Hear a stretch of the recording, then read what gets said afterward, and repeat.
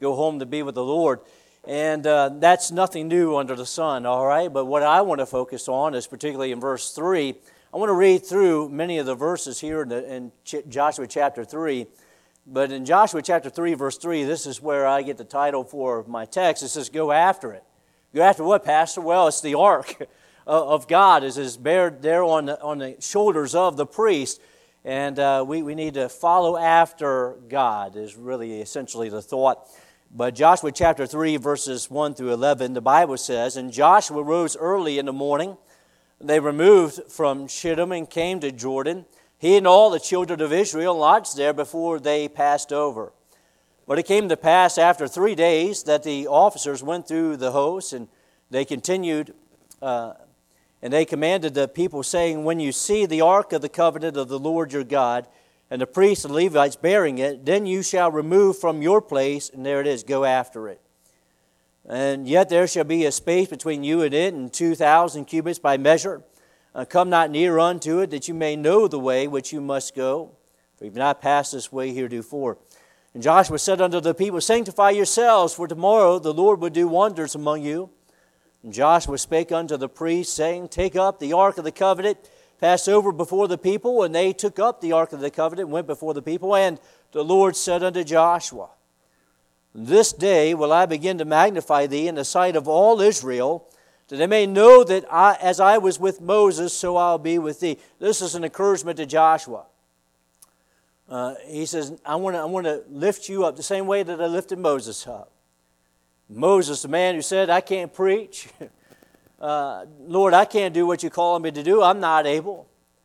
And just as I brought Moses from that position of inability, and God knew about that already, he says, I want to put my words in your mouth, Moses, and I want to help you. And just as he brought Moses from that place, brought him into Egypt, delivered the nation of Israel, that wasn't Moses that did that, that was God, and elevated him to this great place, a place where he knew the God's word so much he imparted it to the people. Now he says to Joshua, I'm going to elevate you from this place, the place of just being a soldier. By the way, my heart was broken today. Shortly after I went home, I was just scanned through Google and all this kind of stuff and learned that 3 of our soldiers was killed today and 25 injured, and my heart goes out to them. And I thought to myself how this could have been prevented, and it's horrible. Nonetheless, anyway, where was I going? Brought him from a place of being a soldier, and he says, I want to magnify you. I want to lift you up just as I did with Moses. I want to use you. This is to be an encouragement to his heart to let Joshua know, hey, Joshua, you can do this because I'm with you. Verse 8, and thou shalt command the priests that bear the ark of the covenant, saying, when you come to the brink of the water of Jordan, you shall stand still in Jordan. And Joshua said unto the children of Israel, come hither and hear the words of the Lord your God. And Joshua said, hereby you shall know that the living God is among you. Now he will without fail drive out from before you the Canaanites and the Hittites, the Hivites, the Perizzites, the Girgashites, the Amorites, and the Jebusites. In other words, when you pass over this Jordan, you see the ground is dried up. This will be the assurance that I'm going to give you this land. This will be the assurance that shows you that I'm able to do what I said that I want to do. This will be the key sign, the indicator that God is among you. You don't have to doubt. You don't have to wonder. You don't have to be just all the pieces wondering if God's going to help you conquer this land. I will, and I'll show you that I can, and I'll show you that I will. Verse 11, behold, the ark of the covenant of the Lord of all the earth passeth over before you into Jordan. Verse 17, and the priests that bear the ark of the covenant of the Lord stood firm on dry ground in the midst of Jordan. And all the Israelites passed over on dry ground until all the people were passed clean over Jordan. And with that, we'll pray and we'll get into the message for tonight. Dear Lord, I just thank you that you love us so much, that you take care of every one of our problems, every one of our needs. At the time that we're going through them, it doesn't seem to be joyous, as your word even says. But through it all, we see the hand of God. And may we just continue as we press on in this life to continue to look up. I know everyone's going through a situation right now. Lord, very many are up against a wall, which they don't know if they're going to be able to prevail or not. And our faith is being tried. But may we see the hand of God at work. In Jesus' name I pray. Amen. The construction crew was building a new road through a rural area, and in the middle of that rural area there was this tree. On top of the tree there was a nest that was observed by one of the superintendents, and tried to do all that they could to try to prevent that tree from being knocked over on account of this new road. He ordered the people not to cut the tree down.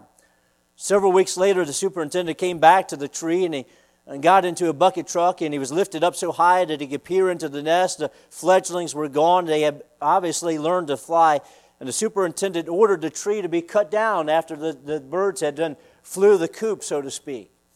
The tree came down, and the nest came down as well, and as he was looking through the pieces of that nest, they found a little scrap piece of paper that was a part of that nest, and the little scrap piece of paper had 3 words: He careth for you. He careth, well, 4 words, right? 4 words, I can count. He careth for you. And from a Sunday school piece of material, He careth for you. And it's amazing how God preserved that nest until those birds could fly away. But it's not just the birds that God cares about. He cares about us as well. And we have to realize that as we go through this life. Sometimes it doesn't always feel like it, but we know that God is always there. He sees what we're going through. He's touched with the feelings of our infirmity. There's nothing that we go through that God doesn't know about. But God had promised to give the land unto the hand of Canaan. We read that there within that song, On Jordan's Stormy Banks I Stand, and we read through how God said, I'm going to give you this land. And we understand that that was God's promise all along from the time that He told Abraham years and years ago. You and I recognize that God could have brought Israel over any time that He wanted to. He didn't have to wait the 430 years, but that's what He wanted. It's until the iniquity of the Amorites come in full. It's amazing to me that He could have brought them in shortly after they crossed over the Red Sea on dry ground and swallowed up all the enemies, and He could have brought them in then. But He didn't. He waited till after the time that He gave them the covenant there, and He made the laws with Israel and signified the covenant, sealed it with the blood, and so on and so forth. And then they went out to spy out the land. They could have took it then. The reason why they didn't go in at that point in time was because of their faithlessness. But God could have gave it to them at any point in time, and God did care for the people. He did care for the people. I think about this in Exodus chapter 13. And the reason why I bring this up, God didn't want them to wander around in the wilderness for 40 years. God didn't desire for them to have a hard time, but God knew what they would be up against. He knew what they would be going through. He knew what they would be faced with. So He tells us in Exodus chapter 13, verse 17, and it came to pass when Pharaoh had let the people go that God led them not through the way of the land of the Philistines, although that was near. For God said, lest peradventure the people repent when they see war and they return to Egypt. But God led the people about through the way of the wilderness of the Red Sea. He says, if I bring them through where the Philistines are, they're going to turn around and go back. They think they're going to see war, and they're not going to want to go forward. And it shows His care. It's not like God didn't know what they would be feeling or what they would be thinking as they're crossing through this barren land here. And so the Lord provided manna, He provided water, He provided for every one of their needs. The Bible tells us that their clothes didn't grow old, their shoes didn't wear out, none of that happened. God preserved them, protected them, cared for them for those 40 years in the wilderness in spite of all of their rebellion. Now, Moses had died. We understand that. Joshua chapter 1, Moses, my servant, is dead. And God raised up this new leader, Joshua, who would prepare the people for the crossing into the promised land. And Joshua and Caleb were near unto the place. I don't know what that would have been like. That place they had been close to about 40 years earlier when we went into the land, and they would go out, one of the 12 spies to spy it out and talk about the grapes that they were bearing there on those staves, that carrying the grapes. This great big cluster of grapes there on a stick. I mean, those are big grapes. You know, usually we go into Walmart and they're just in a little bag.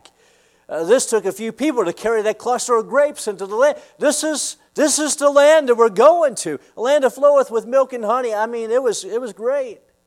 But now they're revisiting this land, a land where before they were rejected from going into because of their faithlessness. A land that I believe that Caleb, long time ago, of course we'll come across this, Joshua chapter 13, I believe, where he spied out that mountain, Mount Horeb, where he is, and he says, "Give me this mountain." He had dreamed about that mountain for over 40 years.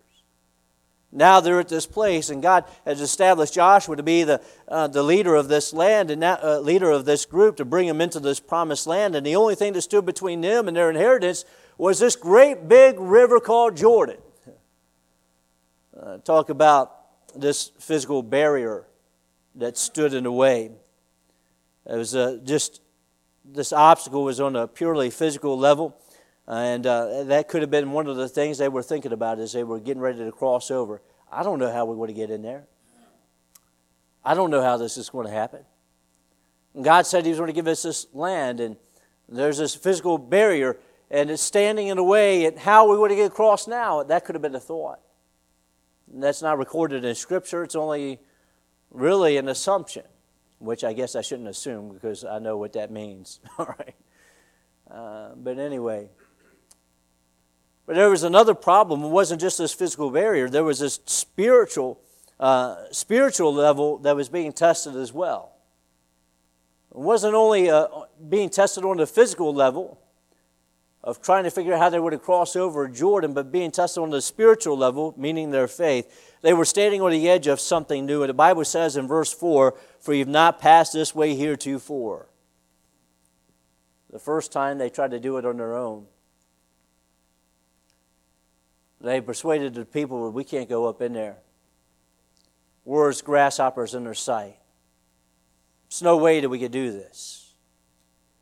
All the people, their hearts melted. They were crying. They were in despair. They were all to pieces. And then when they were rebuked by Moses, they said, "All right, we can do this." Presumptuously going up without the presence of God, and they were utterly defeated.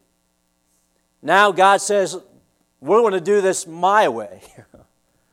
We tried your way. Now let's do it my way. You see what your way got you, 40 years in the wilderness. Let's try this my way, and this time I'm going to go before you. Because you can't do this on your own.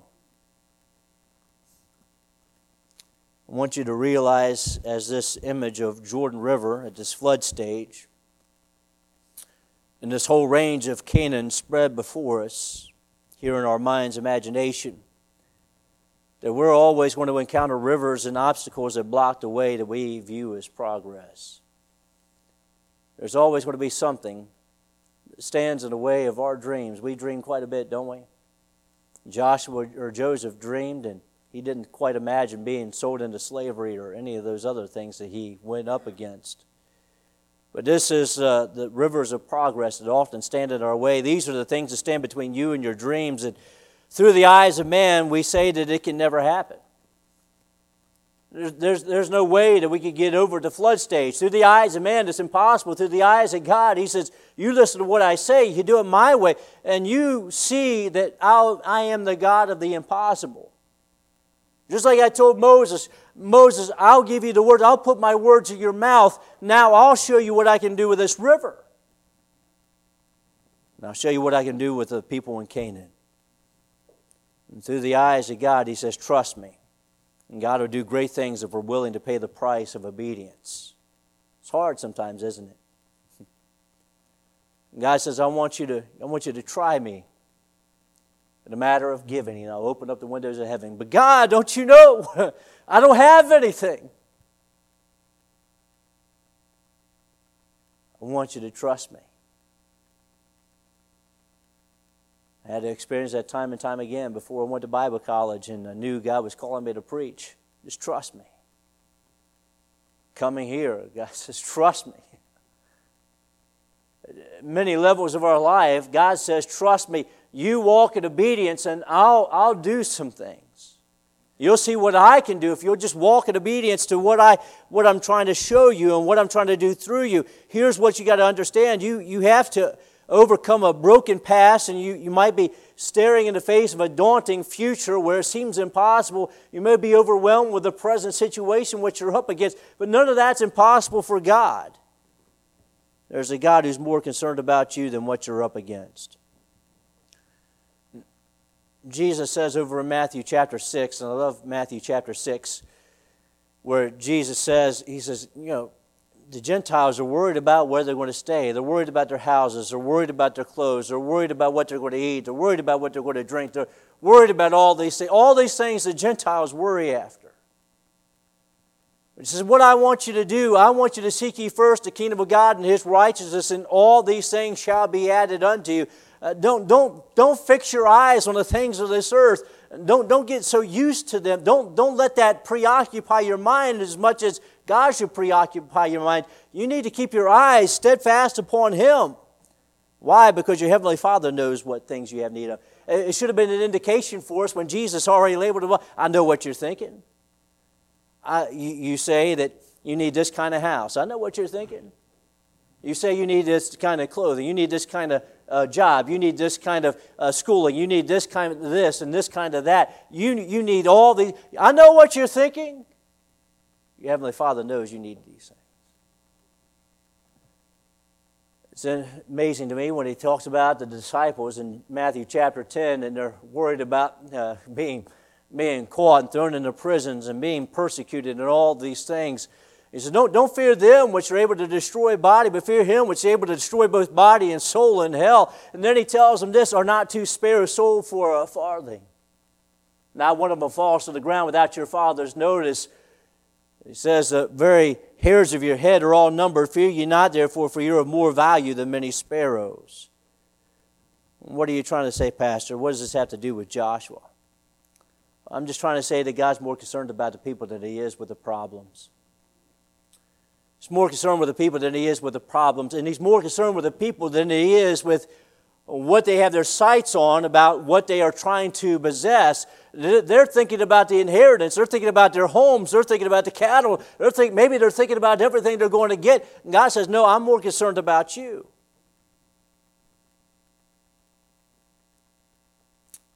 It's like one of those things where, when a parent gets a call and their child is in a wreck, police officer gives them a call, hey, your son's been in an accident. What's the mother concerned about? She's not concerned about the car. She's concerned about their son. She's concerned about the son. The car can be replaced. The son can't be replaced. Remember, it's been over 20 years ago, I was working 2 full-time jobs. I was working 3 days straight, and I'd stay awake 3 days straight trying to work 2 full-time jobs, and I would sleep a day, and that was my pattern. And I got to the point where I was just too overcome. Many times I would be driving down the road and I would be so tired, but I'm like, I'm this close to home, I can make it. On one occasion, I got within a couple miles from the home there in Virginia, and I was driving by, and I remember I'm rolling down the windows, I'm blaring the music, I'm doing all these things to try to stay awake, and I kind of drifted off a little bit, and the mailbox jumped out in front of my car, and then the side view mirror busted all to pieces, and the windshield cracked, and all I remember is it woke me up enough to get home. And I remember picking up the phone and calling my mother. I said, Mom, I think I hit something. It was a mailbox or something like this, and I'm okay. My windshield is busted, and I don't even remember hanging up. That's how tired I was. Remember, I've been working three days straight without any sleep, and sleep a day. That's been my pattern for, I think it was about 4 or 5 months I was doing this. And then the next thing you know, I wake up, and who's standing over me but my mother? She was living in Pennsylvania at the time, over in Altoona. And I'm thinking, how does she get from Pennsylvania to here? She says, son, this is what I did. She says, I replaced that mailbox for you. I replaced your windshield for you. Your side mirror is fixed on your car. And by the way, you want to give up one of those jobs. She spent the next hour with me, and then she drove back to Pennsylvania all the way just to see me. That's humbling, you know. Your parent, your mother is concerned just about you. And what I'm trying to say is God is concerned about what we're going through and what we're faced with. He's concerned about you so much that He sent His Son to die on the cross of Calvary. That's how much He cares for you. So this brings us to this essential relationship. It's not only just that God cares for us, but He also means that we got to care for the things of God as well. We can't think that it's all on God. Well, guys, I'm invincible. God's going to take care of me. No, we got to have a walk with God as well. We can't think that we can do anything without Him. And so here's the important part. It's important to the sermon that we hear the words of Joshua. Numbers chapter 14, verses 8 and 9 says, "If the Lord delight in us, then He'll bring us into the land." This is Joshua's word. This is what he says to the children of Israel when they come back and report. And the 10 spies gives us bad report. Joshua gives us good report. And he says, "If the Lord delight in us, then He will bring us into the land and give it to us, a land that floweth with milk and honey. Only rebel not ye against the Lord, neither fear ye the people of the land, for they are bread for us." In other words, hey, it's like eating bread off the table. It's going to be easy. It's going to be easy. "For their defense is departed from them, and the Lord is with us. Fear them not." And again, as much as God is concerned about us, we must also understand that we must work on our side of that relationship as well. So Joshua says in verse 3, when you see the Ark of the Covenant of the Lord, your God, and the priests of the Levites bearing it, then you should remove from your place and go after it. 3 ways in which God's concerned for us. 3 ways I just want us to really think about on a very practical level. It's not going to be deep, all right? It's just a very practical level. God's concerned about us, number 1, about our walk with Him. Number 2, He's concerned about our submission to His will. And then number 3, He's concerned about our assurance of His love. Again, this is just a very practical message. Not very, very weighty, not very heavy. But this is how He's concerned about it. He's concerned about our walk with Him. Find in verse 5, the Bible says, "And Joshua said unto the people, Sanctify yourselves, for tomorrow the Lord will do wonders among you." It's interesting when we read through the Bible that go over to Genesis chapter 35, you find Jacob, and Jacob is, God had visited him. He says, "I want you to go back to Bethel."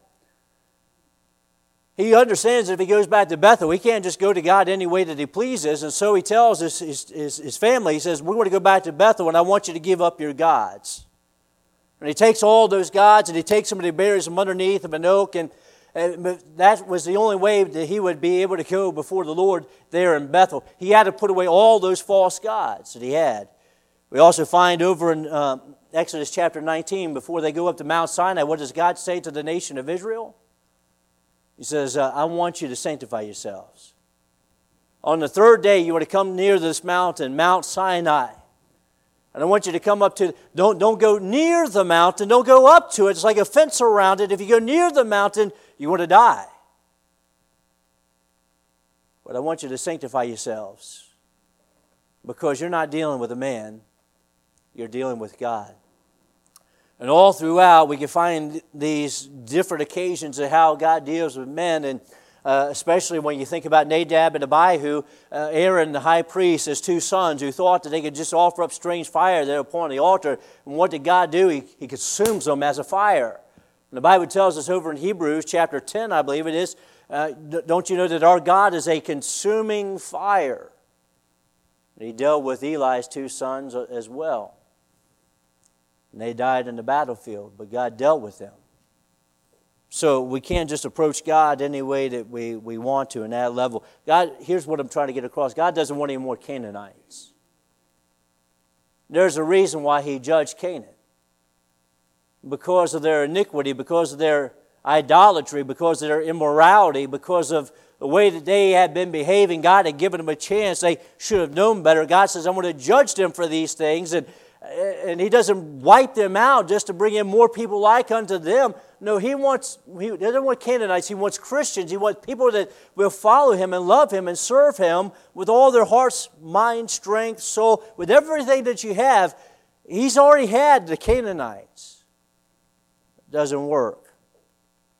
He's calling the children of Israel to live separated lives, and there's a reason why the Lord was, again, judging the land of Canaan for those iniquities that they were doing. And God wasn't going to drive them out just to hand His house over to tenants that were worse than them. You know, it's just like if you own a house and usually you have an application, at least you see them online, you go to rent a house, they want you to fill out. They want to make sure that you're not going to destroy their place. They want to make sure that you're not going to tear things up. They want to make sure that you're good. You're not some sort of crazy person that's going to tear up everything that they worked hard for.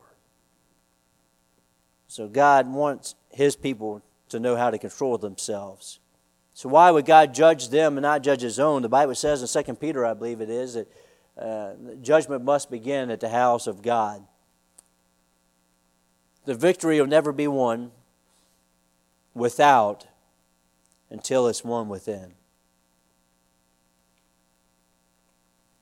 If God will lead His people, it will be purely on the basis of their purity and holiness and because of their relationship with Him. This unbelief is interesting. I want to go over to 1 Corinthians chapter 10 for just a moment. You can stay there if you like. 1 Corinthians chapter 10, the Bible says in verse 5, it says, but with many of them, and he's talking about the nation of Israel, he's using them as an example, Paul speaking.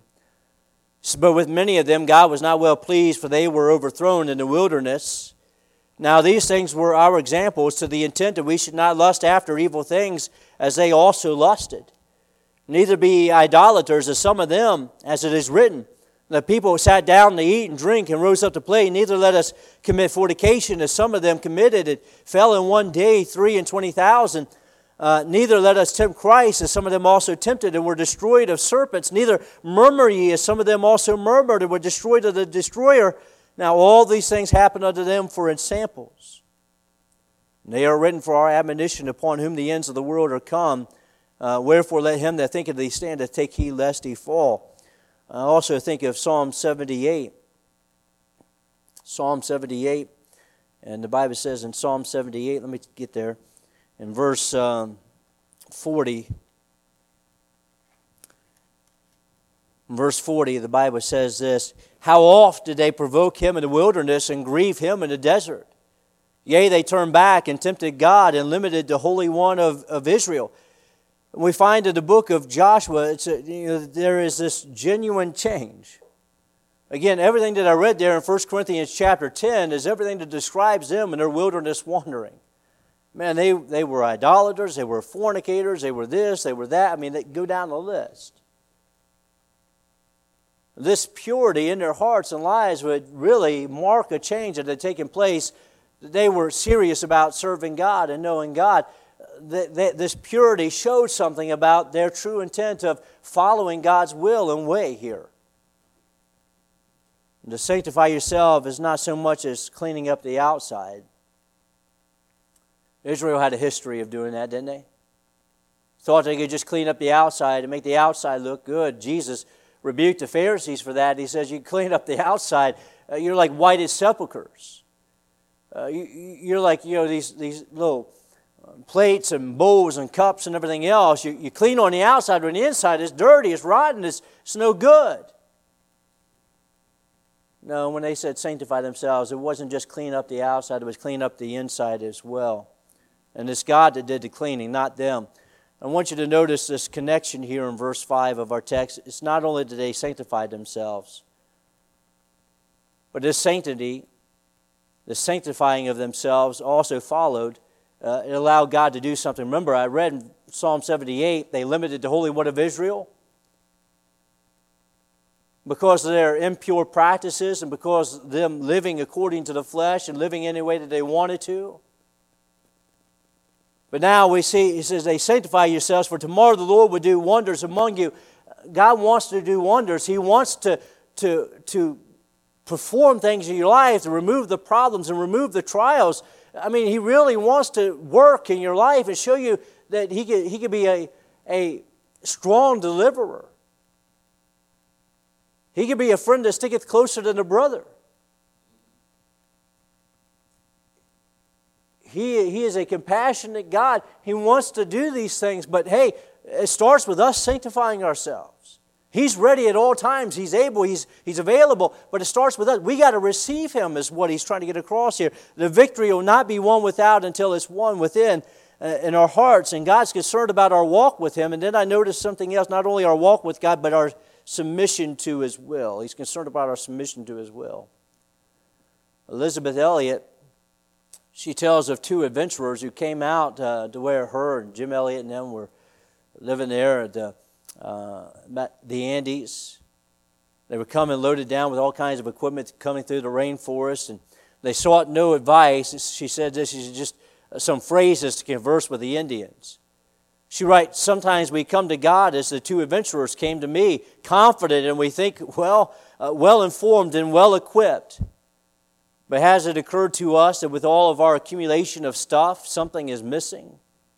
She suggests that we often ask God for far too little. We know what we need, a yes or a no answer. Please to a simple question, or perhaps a road sign, sometimes quick and easy to point the way. What we really ought to have is the guide Himself. Maps, road signs, and a few useful phrases are useful things, but infinitely better is someone who has been there and knows the way. That's what Joshua had. That's what the children of Israel had. A God who says, I know the way. I know how to get through this river. I know how to give you the land. I'm just waiting for you to listen to me. I'm just waiting for you to just surrender to my will. Listen to me. You guys think that you have it all figured out. You think you're well informed. You think you've done your homework. You thought you searched out the land. Hey, they searched out the land the first time too. But we're going to do this my way. We notice in verse 8, now shall command the priests that bear the ark of the covenant, saying, when you come to the brink of the water of Jordan, ye shall stand still in Jordan. I'm sure when they heard those words, they got a little bit nervous. Stand still in that water, in that river. Hey man, I used to go out camping in Mount Union and Huntington or along the Juniata River, and I'd go out there and I'd stand there and that water would come rushing down, and I was prideful as a young kid, you know. I tried to wade out as deep as I could. I couldn't swim, by the way. Probably a bad sign. And I try to see how much of that water pressure I could stand against as I'm trying to wade through the river. You know what I mean? I could have got swept under. That was a bad idea. But nonetheless, I've done a lot of stupid things in my past. That's all right. But God has been this way before. He knows what He's doing. You may be concerned about the problem, Jordan, or the possession, Canaan. But God wants to know if you're going to trust Him. Canaan was a rebellious people, but Israel was a faithless people. For 40 years, they wouldn't listen to a word God said. 40 years, they were their own problem. God would say one thing, they would go and do another. They would try to rebel against all the authority. They tried to do things their own way, and they found themselves humiliated time and time and time again. They didn't need any more rebellious attitudes. They didn't need any more faithless hearts. The Lord doesn't want more rebellious people, but He desires a people who will be obedient to His will, even in the midst of seeming impossibilities. There was a time where Saul went out to war against the Amalekites, and God told him to do something. He says, I want you to destroy everything. It was all on account of what they did in Exodus chapter 15, how they tried to take advantage of Israel and attack them from behind, and they ended up winning the war. Remember Moses up on top of the mountain, his hands stretched up high in the sky, and when their hands were stretched up high in the sky, Israel prevailed, and Joshua was able to complete a victory that day. But they didn't wipe out all the Amalekites. Now God so tells Saul, I want you to go in, I want you to wipe them all out, I want you to take care of them. Why? Because of their wickedness. Next thing you know, Samuel comes along and he hears the bleating of the sheep.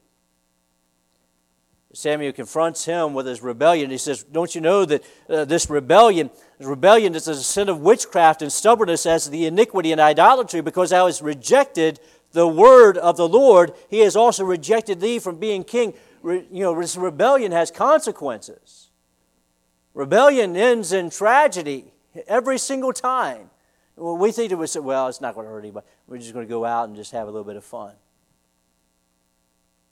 Rebellion ends in tragedy every single time. You can count on it. God says at the same time that he rewards faith. He's not looking for those who's just going to talk the talk. Again, James talks about this. You talk about faith. I want to see some. Because I can show you my faith by what I do. But I don't see your faith. That's what James' whole point was. He wanted those who would be about it. We're powerless in the flesh. When was the last time that you parted water? Nobody's ever done that. One time I tried to brag to my wife. They had the little fish pond there in Ambassador. I shouldn't tell this story. I was a maintenance guy, so I was in charge of overseeing all these things. And they had a little fish pond, and it was cold. It was the middle of winter. That thing had a thick piece of ice on it. And I said, you know what I want to do? I want to walk on water. Peter did. I want to walk on water. And I got started. I put one foot on. I felt a little bit confident, and I put the next foot on. And next thing you know, I straight down through. What happened to you? Don't ask. I just need clothes. I found out that I couldn't walk on water, and I can't part the waters either. We need God to do that. We're powerless in the flesh. And going forward in the will of God can be a very scary thing, and it is. God, I don't know if I could do this. We didn't tell you to do it because you thought you could do it. He told you to do it because it was right. It shows whether you're going to follow your heart or whether you're going to follow the consensus or whether you're going to follow God. That's what he wants you to do, just to submit to his will. Then God's concerned about your assurance of his love. Assurance of his love. I always like that passage of Scripture over in Isaiah chapter 41. I think it's verse 3. But the passage says this. He says, when thou passest through the waters, I will be with thee, and through the rivers, they shall not overflow thee. When thou walkest through the fire, thou shalt not be burned, neither shall the flame kindle upon thee. It was God's assurance to the nation of Israel during that time. He says, your names are imprinted upon the palms of my hand. This is what he tells them. I've redeemed thee, Jacob. When you're going through the fires, I'm there too. When you're going through the waters, I'm there too. We notice verse 17 of our text. And the priests that bare the ark of the covenant of the Lord stood firm on dry ground in the midst of the Jordan, and all the Israelites passed over on dry ground until all the people were passed clean over Jordan. But there God was in the midst of that river until everybody was passed over. Just like his word said. He wanted to assure them that he would always love them. I know you did wrong in the past. I know you've met with many failures in the past. I know there were many disappointments in the past, but I still love you, and I'm still going to be here with you, and I'll bring you into that promised land. Why? Because I'm a God who cannot lie. I'm a God who is faithful. I'm God who is true to my word, and I'll love you regardless.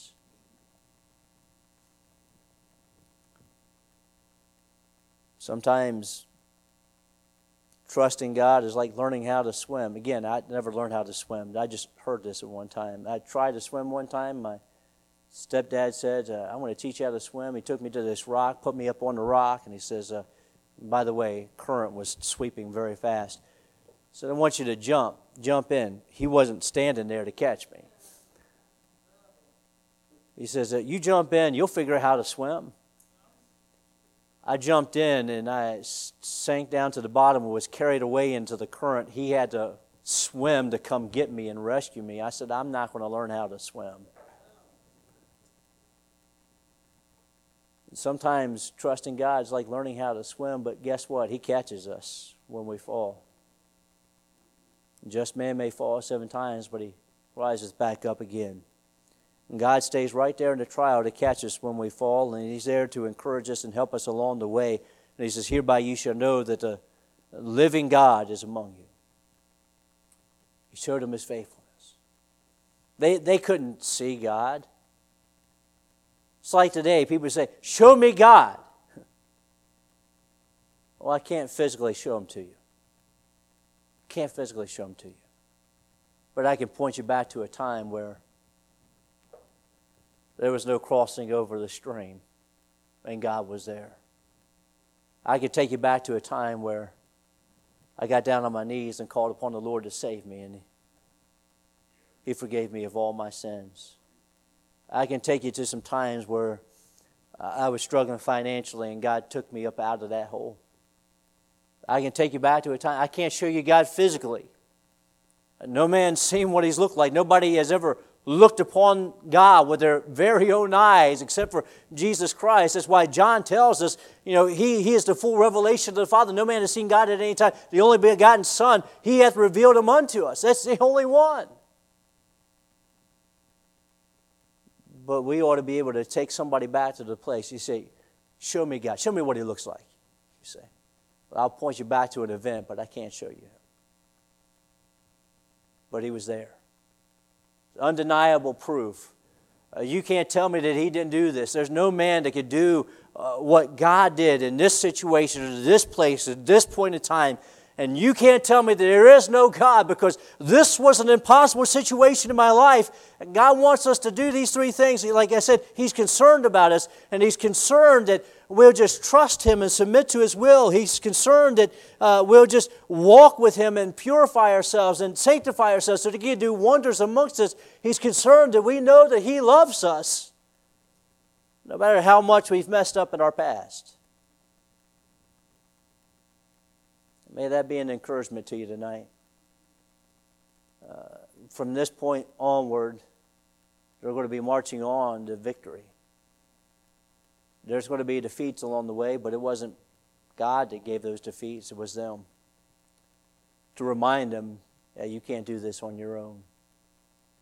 But again, what a powerful lesson. God is concerned about us. He's concerned.